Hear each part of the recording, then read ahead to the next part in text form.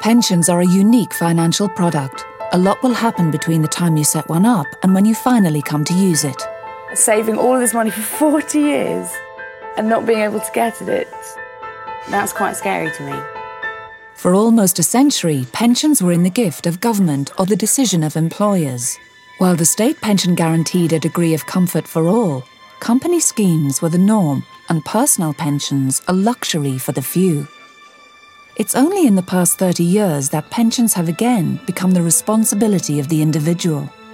We all know we need a pension, but we'll do nothing about it until we sit down in front of someone who says, right, okay, sign here.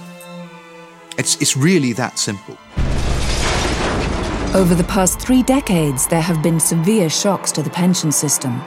It's been hit hard by fraud, new regulation and economic crisis. Shifting political ideology and an ageing population have added to the burden. In the UK, at the moment, there are approximately 10,000 people aged 100 years or older. By the middle of the century, that will have increased to 250,000. Even those who save for their futures are now discovering their pensions are worth a fraction of what they expected. I feel really angry because it's my turn. I think if Guy Fawkes was around now, I'd probably help him to light the torch. It's not just a headline in the paper that people say they have to decide whether they're going to heat their homes or whether they're going to eat. It really is true. In 2005, the government commissioned Adair Turner to formulate a pension plan for the nation, and the choices it presents are bleak. It will be the responsibility of governments, employers and individuals to work out how to defuse this pensions time bomb and help protect pensioners from poverty. Private pension plans first emerged in Europe in the 19th century. In the private sector, pensions started about 150 years ago.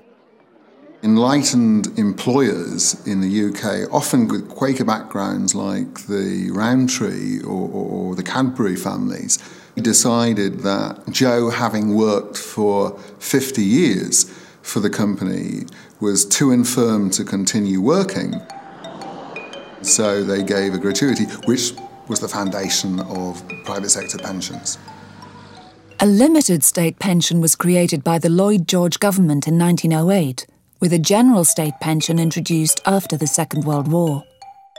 In 1948, the state scheme started, and that really was quite a watershed.